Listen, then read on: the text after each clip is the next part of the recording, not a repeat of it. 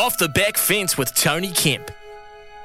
Yes, all the uncertainty around our new All Blacks coach was at last settled when at 4 p.m. yesterday afternoon the NZR made an announcement to the nation. This ending months of speculation that the one and only Scott Razor Robinson, the king of celebration breakdancing, is going to be the captain on the bridge of our national All Black rugby team. All Blacks coach. The final frontier, this will be the voyage of our very own Razor Robinson, his 4-year mission to explore strange new worlds of success and to seek out new challenges in new up-and-coming All Blacks. No doubt he is going to boldly go where no team has gone before, with 4 or possibly 5 World Cup wins. Months of headlines and wild speculation about who will steer the ship post Ian Foster is now settled. Beam me up, Scotty. Of course, as Mr. Spock would say, it was simply logical. We no longer need to cling on to snippets of news and gossip. You know it, as Ian Kempy for breakfast picked this strange new world with Razor in it months ago. I can't wait to see what this new bold skipper can do with this team. The mould has been broken, and the question is for you, Izzy, I'm asking you, as a members of Razor's crew for many years, what's his very first change going to be? Off the Back Fence with Tony Kemp. Oh, that's a good question, Kempy. I think there's a ton of changes coming for that group, because when you're a head coach, you get to, bring your own group of players and management through. So I've been thinking about this for a week, since it was announced yesterday, what are the big changes that are coming? There's been people amongst that group that have been involved for a very long time. They've done great things for this All Blacks team, the legacy, they've enhanced this legacy. But the time has come when Razor's got his opportunity, and he is going to come through and bring his own touches to the group. So if there is going to be a big change in the environment, I'm wondering if it is going to be in the management. And you think Gilbert Enoka's gone to Chelsea, so that's a huge loss. Whether they bring new physios, you got Pete Gallagher's in there. He's been in there for a very long time. He is so experienced. Whether he'll continue on and Razor sees him as the guy that will take him through. But the big change, I feel, will probably be in the management level, will be probably the manager. Darren Shan's probably the longest serving manager in that group. He's been amongst that team probably since 2002, I think it was. So he's been in there for over 20 years. So maybe if Razor comes in, I'm feeling that's potentially where a different direction might be taken with Darren Shand in the change. So that's my pick too. It's an interesting one. Yeah, the management group would have to be the start, wouldn't it? Well, you have your right hand man. I don't know who Razor's right hand man is. The big word here is trust. You're talking about Razor and the way that he brings the organisation together. And I think that if he's looking to bring the organisation together, then possibly what he also does is he brings a right-hand man alongside him. And I think that's the position that Darren Shan fits in at the moment. And you're right, he's been there for a long time, Darren, and I think with change, more change is coming. So it'd be interesting to see the first one. Louis, have you got any thoughts on that, whether or not the possible change will be in management first? Well, I actually want to put the question back onto you, Kempy, as being a head coach. And I can only speak of, playing club and, local sport, what kind of impact a manager and a good manager can have on an outfit and how much cohesion they can bring to a whole squad and a whole club. And I think the manager's actually more often than not at a local sports level, the unsung hero, and the one that actually glues the whole squad and actually their impact easily makes it onto the field, because it's all about that cohesion, about when you step off the bus, is the bus on time? Is everybody feeling comfortable? Does everybody know their roles for the day? Has everybody been double-checked if they've got their mouth guards? All that little stuff. Is that the same at a professional sport level? Does a manager actually have a huge impact on the output on the field? Even more so, because he takes all the anxiety away from the rest of your group to make sure that they can do their job. The biggest takeout of what Razor said yesterday, when that little snippet that you played in the news, giving us that news update, was that he understands what his role and responsibilities are. And if you've got a group of people like that actually has really clear boundaries around what their roles and responsibility is, that right-hand man, that Darren Shand type figure goes a lot in gluing that all together for you. He can't do everything, Razor. Is he saying he's bringing them all on the journey, but he can't do everything. All the little pieces of the puzzle that go together are done by certain people, and the secret is having them all on the same page. You can imagine you got a messenger on the game day. These are real simple things. You got a messenger on the game day. You say, I want you to go out to Israel Dag and tell him to just slow down when he's kicking the ball out. You know what I mean? Just take your time, have a breather, and then the message goes, he says, hey, Izzy, the coach wants you to hurry up and kick that ball out. Simple little things like that, like you're talking about buses on time. Like, who books the bus to show up on time? Like, Razor wants to have his team meeting, walk out of the team meeting straight onto the bus where the boys don't feel any anxiety, get on it and go straight to training, don't get held up in traffic jams. That's where you see, police escorts, all that sort of stuff. Someone has to do that. And for me, when I look at the first change, who is Razor's right-hand man?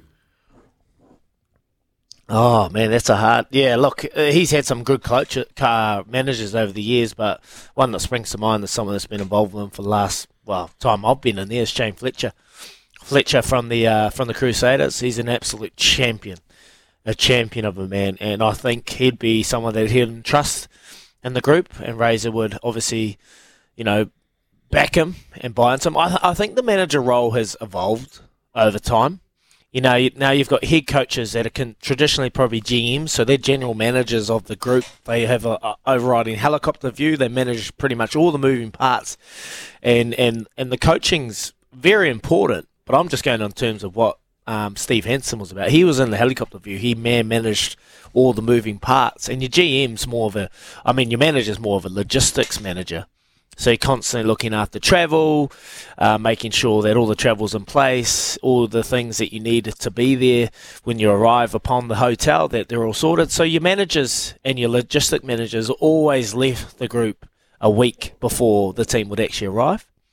So that when you got to the hotel, everything was set up, Everything was in place. So as a player, all that anxiety of all these moving parts on arrival are taken away, because it's all been set up for you. So the manager's role, I feel, is a bit more of a team management kind of logistics kind of scenario for Darren Shand. And general managing the team is probably more of a Scotty Robinson. So there's going to be some underlying changes in the group, and we'd love to hear from you, because the big question is, was this a one-horse race? Was this a one-horse race? A unanimous decision in the end from Dame Patsy Reedy, saying that, this was a unanimous decision from the board. But we want to know, was this a one-horse race? Do you genuinely feel like this was Razors to lose? Because Jamie Joseph, there has been nothing said about Jamie or heard from Jamie, and all signs are alluding to that he actually applied for it, but there's been no discussions post it. So 0800 150 811, have your say. Give us a call on the Kennards Hire phone line. We'd love to hear from you. We want to talk Razor. Hate him or love him, he is our coach for 2024. And after today, we're going to have to park that, because this is Ian Foster's team to take us to the World Cup and hopefully potentially win it for us. But right now, all signs are alluding to that this is just a one-horse race. A year for it, a year against it, because he is our coach in 2024. And he's been chipping away for a very, very long time, and it would have been easier. I was genuinely worried, lads, that we're going to lose him. Honestly, and after what went on a month ago when he came out and did what he did in that media presser, I thought, oh no, this has dampened his credentials, his credibility, because that's just not the NZR way. So I was a little bit genuinely worried that we were going to lose him. Were you guys? Were you worried that the ultimate no-no was potentially going to take place? Oh, look, I thought with the English job, I thought he was a lay-down brazier to step into that role. Scotty Robertson, he's such a good character that a lot of people would see that in him, and I bet you they're kicking themselves now, the English, that they didn't actually throw the whole of Twickenham at Scott. But to get him, I think, for me, there's a lot of unanswered questions, like how was the selection made? We heard that maybe you had High Performance New Zealand and Ma'anunu coming back to sort of do it, and all of these things that were movable parts that were travelling around before the selection happened. Then all of a sudden, we'd make an announcement at 4:00. So was he selected a long time ago? Was it, what was actually playing out in the back rooms? And when you think like that, was it about not just that one selection of head coach? Is it now that they are going to actually roll out the rest of the team? Because that sort of makes sense why we couldn't get answers. You know what I mean? That there was actually something else going on in the background. So, yeah, real interesting. Look, I'm happy. I'm happy as anyone that I think we've got the best coach. No doubt in the world. Yeah, and we want to hear from you. How are you feeling this morning? The All Blacks head coach has been named, Scott Robinson, and we want to know your underlying feelings right now. Are you happy? Are you against it? Like I was meeting mixed results online last night and seeing people that absolutely chuffed, like a lot of social media in terms of Razor Ray. But then I was reading the old one that was throwing out their supporters jersey. And I just want to know why that potentially you disagree with the decision. And a lot of people were probably hoping that Jamie Joseph, with that old school mentality, would come in and change this group in a different direction. And I'd love to ask Mark Robinson after it. My big question is this a big change? Like a change is obviously at the head coach role. What are we expecting as a wider group? You've got people that have been in the environment for over 300 tests. Are they safe? How do they feel? How do they deal with the anxiety of not knowing whether next year they'll have a job? What are those questions like for the guys? Nick Gill, who's been a big instrumental part of the All Blacks' success over the years and the way he's got these players into shape. You got Gilbert Anoka, you got Darren Shandy, you got Pete Gallagher, you got George Duncan, who's part of the makeup group. You've got trainers, you've got Katrina Dowry, who's in the nutritionist group. There's so many moving parts of this with this change. Yeah. And the biggest question is how much change is that going to eventuate? Yeah, and I think a lot.